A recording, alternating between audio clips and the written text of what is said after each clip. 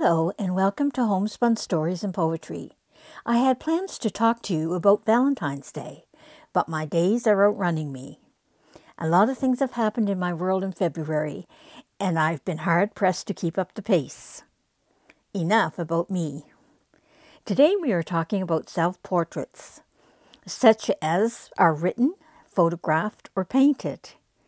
How do we see ourselves? I would suspect the answer to this would differ according to our ages and or our experience of life. I like these quotes. The first is from Vincent Lombardi, American football coach.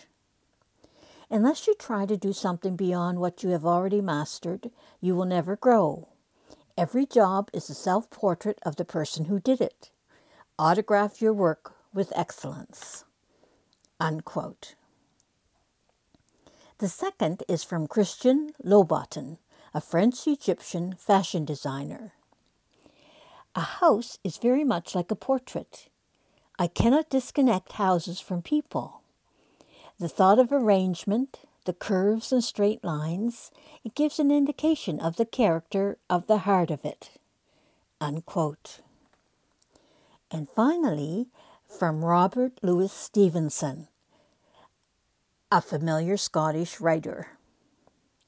It is not likely that prosperity will fall in love with us, but not impossible that it may respect or sympathize. So a man would rather leave behind him the portrait of his spirit than a portrait of his face. Unquote.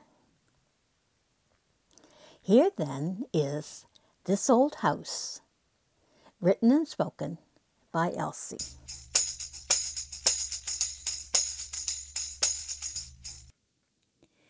This old house, a self-portrait.